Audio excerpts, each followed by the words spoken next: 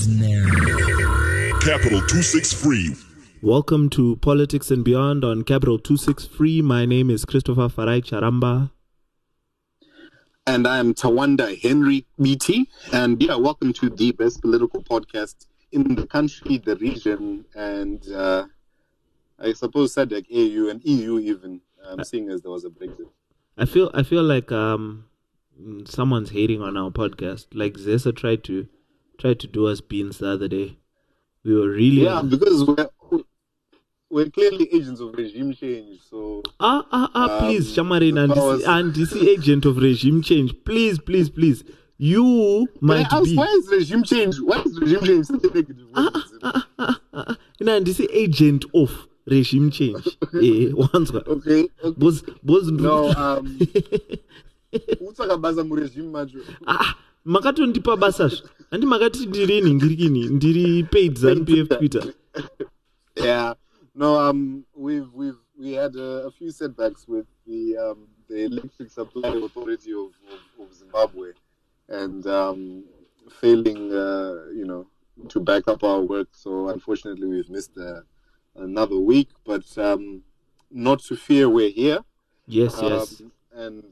And we've got quite a bit to talk about, and just catch everyone up on the current going-ons in Zimbabwe. And ZANU-PF and MDC coalition, and some interesting things. And have a bit of a rant. I feel like you'll have a bit of a rant today. You've been angry this week. I don't know what's going on with you, but calling people apes just there in the group. Talking nonsense. Can I actually explain this? Can I actually explain that that tweet? For all those that don't follow me, selfish plug here. My Twitter handle is at Henry Beatty. But I tweeted the editor of the Herald, Caesar, and I said that he apes have more wit. And I think the reference went over a couple of people's head, because if you've watched the movie Planet of the Apes, the lead ape in that is called Caesar as well. So that's why I said apes have more wit. That's where you were taking it. Yeah. So my even my insults have depth to them. Get away. But what's happening over there in Australia, bro? I think you need to come back to the motherland and just reset. Eh? Reset. No, you're just an angry soul. I'm comfortable in diaspora, and the more things work here, the more angry I get about back home. Really? But I will be back. I'll be back quite soon, actually. So don't worry. We'll be in the studio together. And maybe uye nema dollars shamari, uye ne currency shamari, bond ariskubatika mazano. Yeah, no, ndoisa mataza mnduwe. I don't think it's a problem to bring in currency. I think when you want to live with it, ndopa ticha kunetsa ipapo. So what I'm going to donate it kwa America or Rufaro Shisanyama.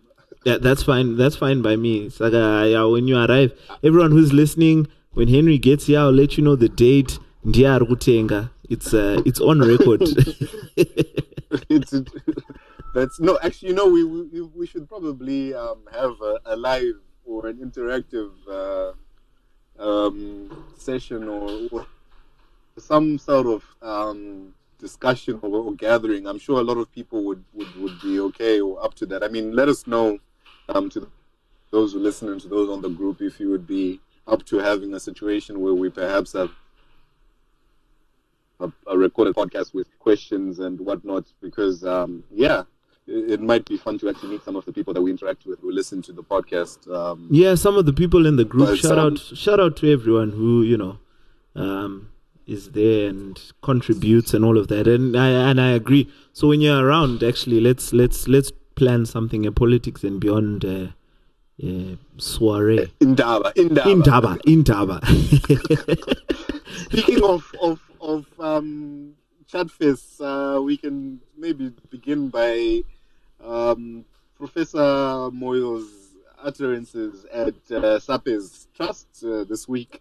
I think that's something that's been going on in the headlines or quite on everyone's tongue at the moment. I don't know if you went there. Were you there? Yeah? No, I wasn't there. So I was supposed to go, but sometimes when you work for the man dictates where you are supposed to be. So unfortunately, I couldn't make it there. I think it was a good thing in hindsight. The crowd that was there was largely of a particular faction. Saka, you don't want to be captured, and then the headlines will say politics and beyond is aligned to the G40 faction when it is. But yeah, I guess for those that don't know, Professor Moyo was at SAPE's Trust, which is run by Ibon Mandaza, who is quite well renowned as a political analyst and intellectual, an academic of sorts. And he allowed Professor Moyo to give a lecture on essentially the lecture was titled "The Nationalist Agenda." But, with the Zimbabwe's nationalist project. That was the title. That was the full title. Thanks for the correction there. But essentially, as Alex Magaisa points out, it was a successionist lecture, and some tidbits that he dropped in there that have had tongues wagging to write like a Herald reporter. Had tongues wagging and people speaking. I think where to even begin. The outline of the lecture, from my understanding, it was 2 hours long. He really did begin by speaking about nationalist politics and the nationalist project in Zimbabwe in terms of a historical look at nationalism and what he believes is needed in ZANU. That was essentially the first half of the lecture. Then the second half of the lecture began the attack on Lacoste, which he called out by name. On the Honorable Vice President Emerson Dambudzo Mnangagwa. Carry on. So he began by saying that Lacoste itself presents, and I quote, a clear and present danger to the nationalist project. He had already aligned the nationalist project as ZANU-PF and the country in itself. So, it was quite a no holds bar, I suppose, attack on this. And this narrative gets really interesting because while ED, or the vice president, has been seen as the leader of Lacoste, G40 has been missing a viable candidate leader, one who is of the same stature in the party, in terms of liberation credentials, in terms of seniority, in terms of just unreproachability in the matrix of ZANU-PF politics.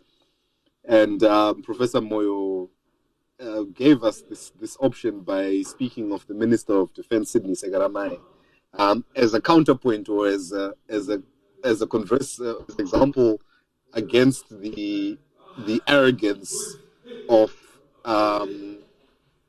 ED and his sense of entitlement. He said that Sekeramayi has humility, and it's his humility and accommodating nature that makes him a true nationalist. The professor said he's grounded, and he was showered Sekeramayi with praise. So all of a sudden, G40 has picked their presidential candidate or their host to replace Mugabe in the successionist policy or project of theirs. Well, that's a that's a good summary of what happened. It's an interesting one, though. You're right. It was actually the Stephen Chan. I think he wrote an article or he's also another political analyst or scholar based in the UK, Professor Stephen Chan, and he wrote an article, or he gave us a talk where he basically said that on the one hand, Team Lacoste has a clear leader, on the other hand, G40 doesn't. And it's true. If you look at what Vice President Mnangagwa has been doing. He's, good books with the Chinese. He's good books with he's on speaking terms with the British. They seem to like him as far as, things are concerned. But on the G40 side, they have no one. So if external forces ask, they can't point to someone who will lead. If internal forces ask, no one can point to a leader. And that's also something that Prof Moyo said, that this guy has also been cozying up to my external forces and the West and all sorts of things in reference to Vice President Mnangagwa. But now it's interesting that Sekeramayi's name is brought forward. Yes, in terms of stature, you can say they've been in the party the longest. They are actually the Sekeramayi, Mugabe, and Mnangagwa, the last three remaining individuals who were in the first cabinet in 1980. And interestingly enough, all of them have held the position of Minister of Defense at some point in their careers. So he has the credentials and the stature. What I don't think he has is the gall to actually be the leader of G40. I think it can be one of two things. It can be let's upset the apple cart and just, throw a spanner in the works, or let's use this as a decoy. So everyone now is focused or tries to create a situation between Sekeramayi and Mnangagwa, and then it weakens the position of Lacoste, perhaps, and then we set up our G40 side, we restructure, and then we get our house in order so that we can end up with whoever it is we actually want at the end of the day. Yeah, I think, it's one of those, there's so many moving parts. And, Professor Moyo, as far as I'm concerned, is second to very few in terms of political shrewdness and ruthlessness. I think he enjoys the game, and your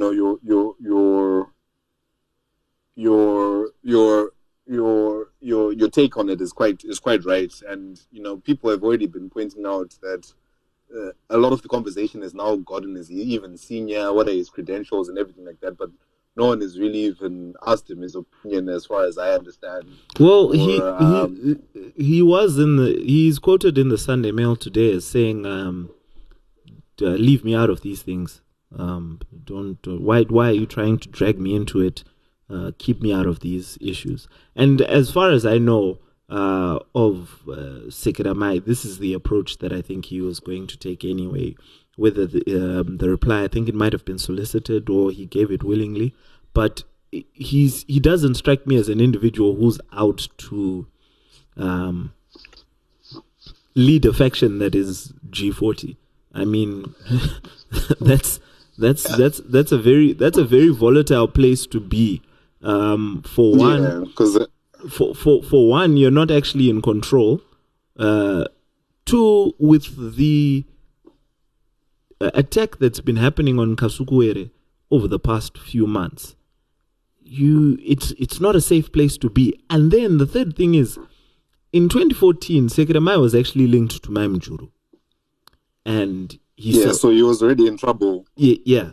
So for those factional issues, and he survived. And his wife was made to cry by ZANU-PF youths at the party headquarters. They said Muruguto's Ronasa first lady, and they heckled her and they insulted her until she left in tears, literally. So this is not a man, I think, who is looking at a situation and saying, you know what, let me put myself back into this situation again. Yeah, even his wife is probably thinking, Sha Blazka, look, listen, we've been through this before, we've survived, let's not push our luck. So I really don't see him. I think, Professor, he plays a very smart political game, but I don't think, this is something that Sekeramayi himself has advanced for. Yeah, and I mean, look, it's the same thing I was saying about the vice president years and years ago.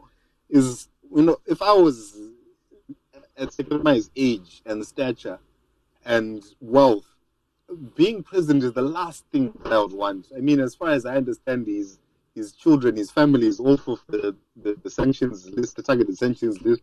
His family, his kids can travel where they want. He's quite well off. He's quite wealthy. Why would you want to get yourself involved in a fight for the president when you're the Minister of Defense and you have run the land anyway? You see, like all of a sudden, like, what does it benefit you? What does it benefit him personally to be in a situation like that? Unless he thinks that he doesn't, like I was saying, I don't know much about him, but you're right. He doesn't strike me as someone that has unbridled appetite for power, like maybe a crocodile would. Yeah, so I mean, I don't know. To be fair, it's a smart play on the G40 side, because also, as you said, he's Minister of Defense, which means he has sway over the defense forces, and that side has already been said to be Team Lacoste. So now, if their boss literally is on the one side, whose side do you go to? It's quite interesting, but I really don't think that it'll work out. Another one that he mentioned also, saying is senior in ZANU-PF, or might be senior, is Vice President Mpoko. So if old Sydney decides Kuti he's not interested, then they can shift the attention to Vice President Mpoko, which if G40 goes that route. They're dead. They're dead, and not even because of the tribal reason, because Mpoko is probably, with all due respect, one of the most inept human beings I've ever had the misfortune of looking into. He's quite. Did you see the report in the paper? Today's? No, I think it was last week or something that said Vice President Mpoko was set to meet President Putin in Russia. I didn't read that. I don't know who planted that story, but then it was quickly retracted because he's gone to, I don't know, he went to some fair of some trade fair of sorts. I don't know what it's about. Oh, right. But someone tried to spin it as if it was an official visit to but no, of course not. They're probably going to buy my point of sale machines for chopping. Shame on you. Anyway, let me not say let me not say things about Vice President Pogo. He still remains our Vice President, even though he's a man lives like it's the wild west, bruh. Like he literally storms police stations and plucks his guys out. If I was him, to be fair, and you want your guys out of jail, you call Chiuri and you just say, "Sha, what Chiuri? Nene boys zangu zamasunga. Let's get them out." But Chris, you have to assume that Chiuri respects you. Chiuri will feel his calls, man. Chiuri will be like, I honestly believe that I've not seen a picture of him fully awake. He always looks like he's sleeping. I feel like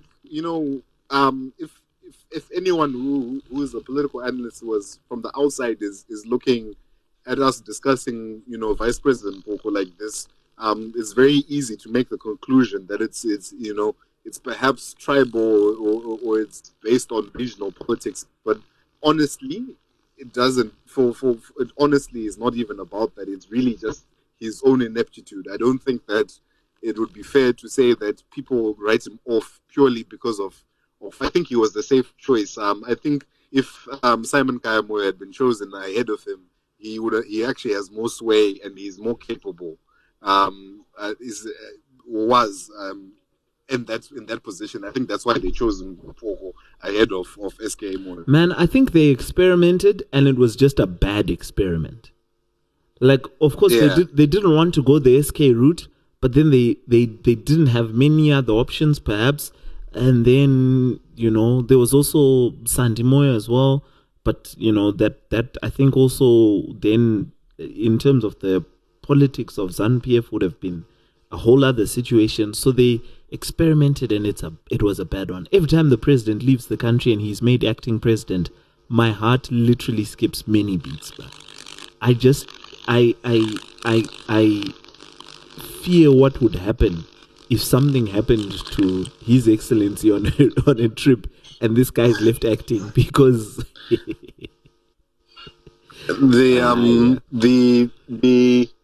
that is the one time where I can agree that it would be preferable to have Mugabe remain as president. Anyway, let's move on. So it's interesting to see what will happen between with this new factional issue, Sekeramayi's name being thrown in, and we'll see what happens there. But I really don't think that it's going to go anywhere. I think this one is going to blow back in Professor's face. Kasukwere is under pressure right now, and I think that's also another reason why they've been forced to look for someone else, because really, that one, G40 is under pressure. But I think though all these things are really gonna come to it.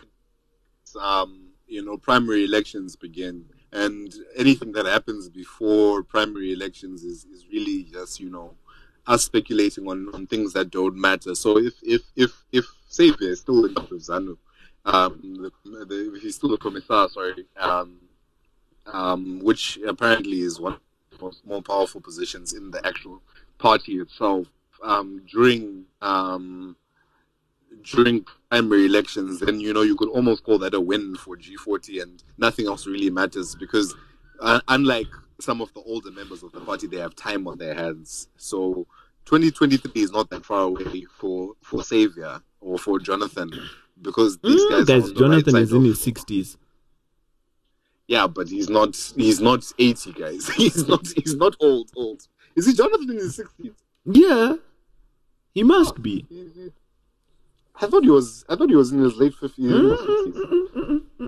I wouldn't even be surprised if he's 65. Hey.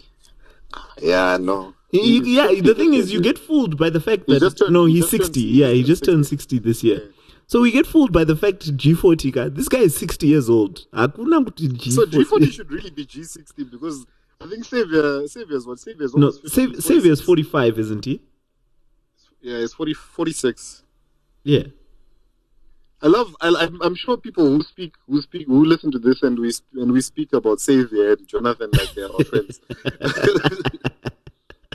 Anyway, speaking about Jonathan, also he wasn't at the rally in Marondera. So ZANU-PF has started campaigning.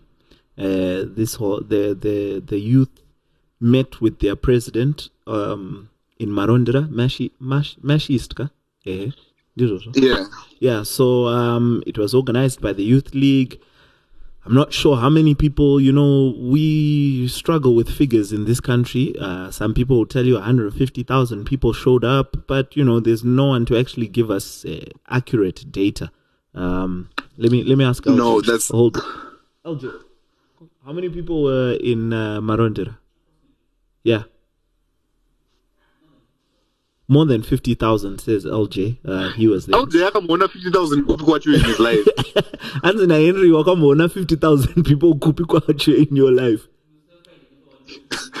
And Muswe Friday, Nepal 1 million men march. Anyway, so but there were a lot of people there. One of the individuals who wasn't there was Prof Moyo. I don't know why. Honorable Kasukwere was there. Chipanga was leading the show, and for those who caught it on TV or caught the tweets, he called our president an angel. He said that even if the president died, Politburo they would have Politburo at Heroes Acre, because no one else's name is worthy to be on the ballot. He said Mugabe is president for life. Yes. And if he dies, they would have police bureau at Heroes Acre. Yes. If you're president for life, when you die, do you not stop being president? He's president in life and in death.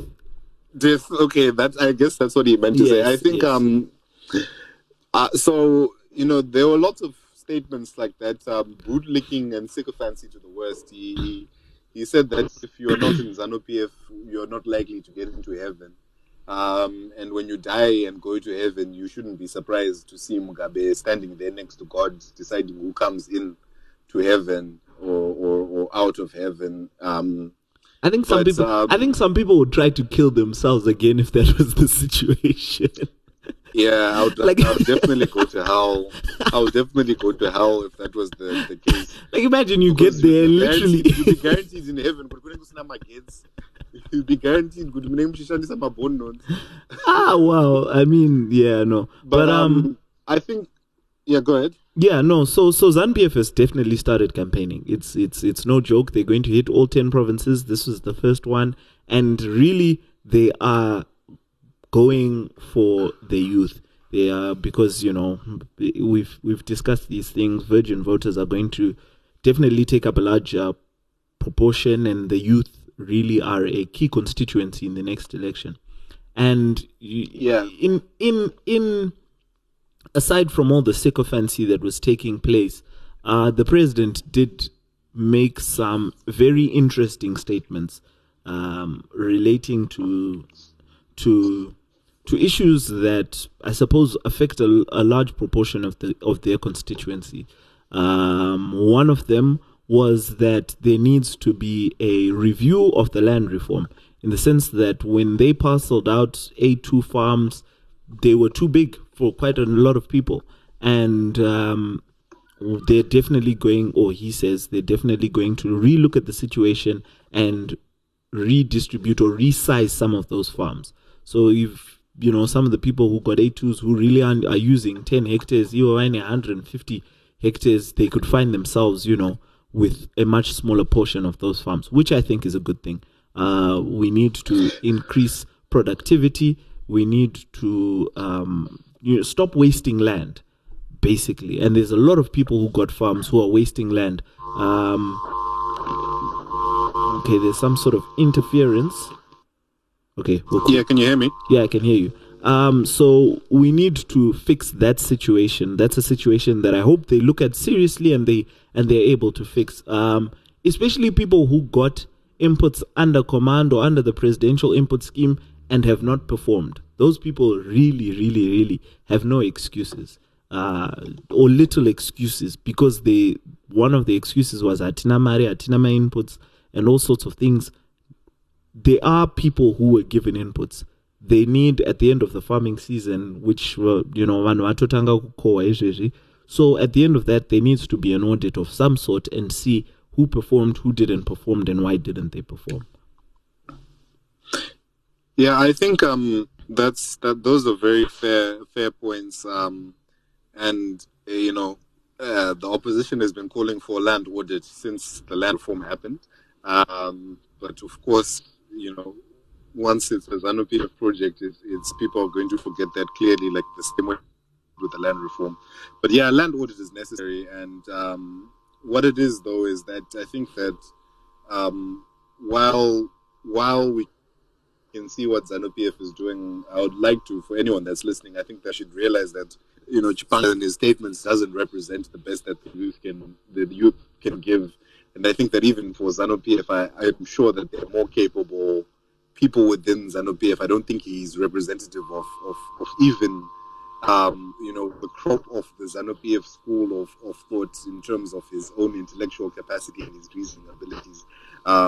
I think that he's there because he's malleable, and also maybe he's really good at organizing people.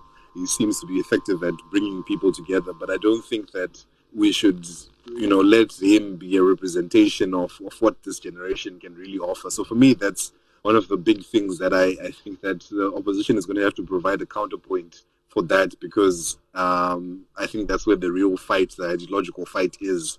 And what's worrying is that while you can see Chipanga is what is 24, 25. He's not. He's in his 30s. Lies. So who said he was 25? Lies. There's no way he's 25. Please. Let's not lie to each other. Is he like AC who lies about his age? Because AC has been 26 for 6 years now. AC is 29. Akataura one or 28. I mean, we go. Listen. Go and listen to the last 3 or 4 episodes. Listen to his last three. I don't know why we just threw him under the bus. I don't know. No, that was you. That was all you. AC said he's 28 or 29. I don't know. We were 26 for the last 3 years. But Chipanga's not 24. That I refuse. There's no way. Come on. Honestly, no, I can't find any data on him. But anyway, look. What I'm saying is that he's younger than Chamisa. Oh yeah, and he's more genuinely a youth than any of the opposition leaders have right now. So it's ironic that ZANU-PF actually has a genuine youth in their campaign efforts, as opposed to the opposition who haven't put forward any youthful figures on the national stage since Chamisa, or since maybe Solomon Mazore, or I suppose, Promise Makawanadze is not really in MDC anymore, but Las Manenga is in jail. So I guess that's the last crop, of Promise and Solomon Mazore and Las Manenga are the last real MDC youth to come up, and they're all in their 30s now. Yeah, that's actually quite interesting. We do have an absence of people between the age of 20 and 33 in the political space, in any political party, save for AC, save for Viva, but that's also just AC. To be fair, that's just AC. Yeah. So we need to get I suppose Casey, yes, I don't know when this was done, but I found something. It says I was born 32 years ago. So there's no way he's 24. I don't have a date. In 2014. So he's no longer a youth by 20. He's even still a youth. He was at the Border Gezi Training Center. So in 2014, if he was, he's 35 this year. So he's, just on the border. So next year he won't be a youth. Yeah, next year he won't be a youth. But he'll still be the youth leader. You know how I suppose you guys had ZANU-PF had Sikosi Ondro or whatever his name was, 60 years old, and was in charge of the youth. So, Absalom Sikosi. Absalom was 60 years old and was youth secretary. So yeah, and then so you're right though about having more youth leaders, and I think it's really why young people. It's part of the reason why young people don't participate, because there's really nobody that you can relate to in these political power structures, and they don't make an effort as well. It's a catch-22 where you want young people to participate. And we really should go out and participate. But at the end of the day, there's nothing that is enticing or nothing that is beneficial. So when I look at the situation and I'm saying, to join in ZANU-PF youth structures, for example, what am I really going there to do? I'm not an individual who wants to be a sycophant and be, literally worshipping individuals. That's not my style. If it is, hey, go ahead, do your thing.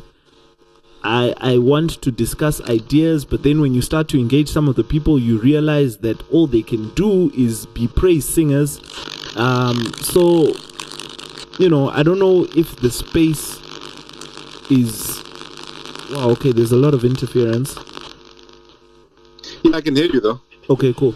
I don't know if the space is going to be accommodating to young people, but at the end of the day, maybe we just create our own space. Screw the mainstream. Screw the mainstream political parties. Let's just psych ourselves up. AC's been saying it to his credit. Just get in there. Let's have young people excited about participating, even as independents or however it is. But just find a way to plug into the space. I think this podcast, Ruyan was show the guys that this flag guy, Zimbabwe Zoka. If you go on into different areas, there's so many examples of young people who are sort of just making and making things work with the resources that were afforded, without necessarily being plugged into the structures of the existing structures of the mainstream. What I think that's, you know, a lot of us, we are not built, or we are not ready yet to do it, like, for example, door-to-door knocking, or to stand at the corner handing out flyers. I don't think we're ready for that kind of, I mean, I'm talking about the general demographics of people that listen to this podcast, and perhaps even for myself. I think that the mental leap, I've only gotten to the point just recently where I genuinely believe it's time for me to be, you know, standing on the side of the road with flyers, or posting flyers up, or those kind of things, and putting in some of the actual hard yards and work that other people in ZANU-PF would be willing to do for lunch at the end of the day, or, you know, kutengerwa sadza, you know. So I think that's where we're at a disadvantage, is because we're not really ready to do some of the actual work of sleeping in the back of the car for 3 or 4 days, which campaign up, because we are used to a certain level of nice things, I guess. I wonder how, and I wonder how other people or other young people around the world are doing things, and maybe that's something to look at and to research about, because you know, we say that young people are disinterested. I think it's a global phenomenon as well, to a degree. I think, you know, you might have more young people interested in other places than here, and vice versa. But I wonder what sort of models they use, those that are involved and those that are interested, when it comes to campaigning, when it comes to getting themselves elected, when it comes to political advocacy and that sort of thing. Just to, because I am harsh on us, and for good reason, but I also think that, you know, maybe it's a global issue. It can be a global issue, and maybe there are things that other people are doing elsewhere that could benefit us here and that we can learn from.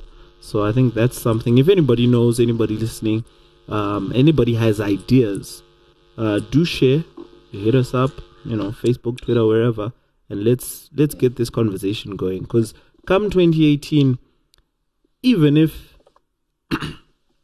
you know, none of the presidential candidates are appealing, there could be an MP or an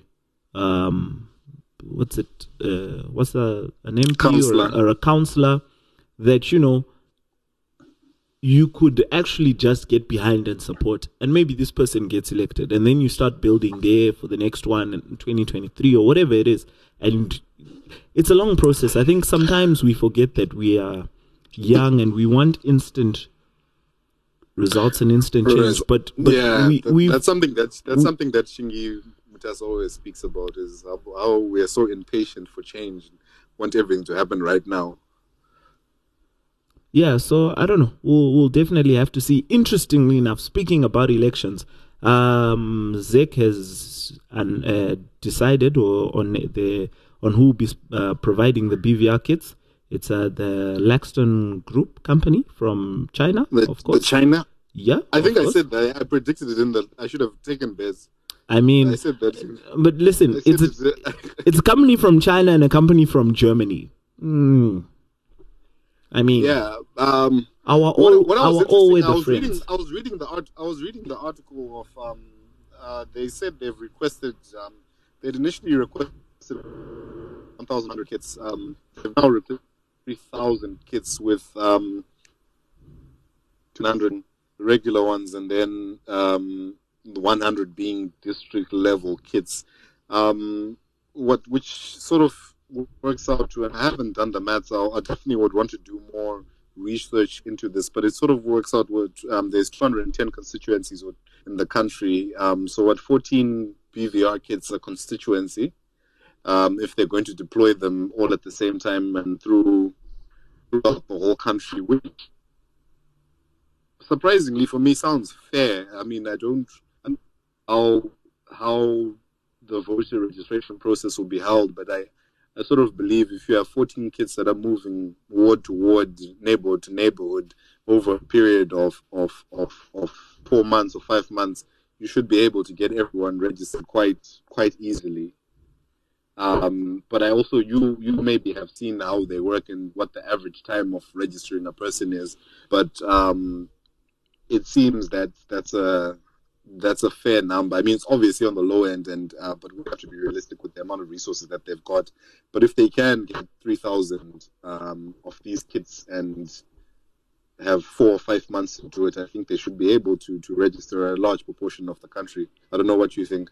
Yeah, I think so. I think, in all fairness, I think ZEC is trying. They are not a perfect institution, and they have many flaws.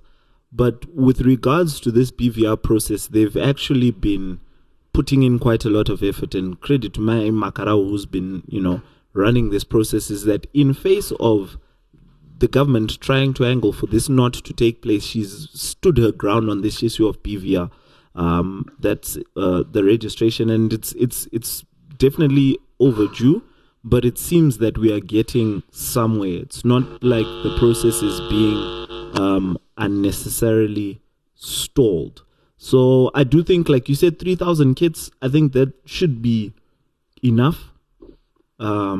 Especially if there is, and I'm sure they'll work out a systematic way of going each ward and that sort of thing. I'm not sure when the voter registration is going to start, but I would advise everyone who is eligible to vote to register. You don't even have to have a candidate who you want to vote for. That can come later. That's not even a factor. But at least right now, make sure you are registered, so that you have the choice to vote on the day. You might not want to do it on the day, and that's totally up to you. You're not forced to vote for anyone, but at least allow yourself to have the choice to vote. That's why it's important to have us registered, everyone registered. If you don't want to vote, which I hope doesn't come to that, you don't have to, but make sure that you have a voter registration card. Go register to vote. If you don't want to vote, go on, right? Vote for Vader or Mr. Bean, or write Matakwa Maiwako. You want to write on, spoil your vote. It's better for your vote, because I think people don't realize that spoiled votes are counted. And what spoiled vote means is that, especially in Western elections, but I think it will be the same. If you have a large proportion of spoiled votes, it's actually a vote against the system. Example where you will see in the British election that's coming up, for anyone that's interested, have a look at when they're announcing the results and they start analyzing and they speak about how many votes were spoiled. Because what spoiled votes essentially mean is that people didn't want to vote for either of the candidates. They used their vote as a protest. So if you really don't have you want to vote for, even spoiling your vote is actually still exercising your democratic right to vote, because it's registering in even a small way that you're unhappy with the system. So if you have a situation where there's a large percentage of spoiled votes, people can take that information and understand that this election was not popular, or that there's something wrong with the system. So voting and registering is absolutely crucial. And, we're always being accused of speaking about the problem and like that, and not speaking about solutions. But, for me, very often it's quite self-evident. Just be active, register to vote when the time comes. If you have a spare time, try and harass your counselor, go to a town meeting, find some way to insert yourself into some civic, society organizations or anything like that. I think that a lot of people are looking to politicians to provide some sort of solutions, but you know, they might have ideas, but they're not going to have any solutions. And if you're sitting there at home, or you're sitting here, they're listening to us in this podcast and what's going on in the country without some sort of desire to get actively involved in whatever way, then I don't think that the change you want in Zimbabwe is going to happen, or the change in the government, or the change in ZANU, or the change in your circumstances are going to happen, because change isn't an event, it's a process. And we really have to be part of that process. And on that bombshell, ding, ding, ding. I think that's trademarks, okay? Okay, well, I don't know. My bad. Soon you'll be calling out the stick. We should get one. But but yeah. Anyway, I think that's a good place for us to end. As soon as they announce the dates, we'll announce them as well for everyone listening, and then you can find out. We'll even try do a proper... I'll be hosting voter registration parties. I think that's actually something I'm going to do. Bring your own nyama, bring your own booze. We'll go to the polling station. Register. Yeah, that can work. Or you have a shipment and you say you can't, like you book a heavy artist and you say you can't get in unless you bring your voter registration card. No, definitely. Yeah, let's not give these ideas away. What are you doing? This is shit. Yeah, actually, no. Let's get off the air now. we can discuss in private. Anyway, thanks for listening. This is Capital 263. Free to say it and free to do it. Capital 263.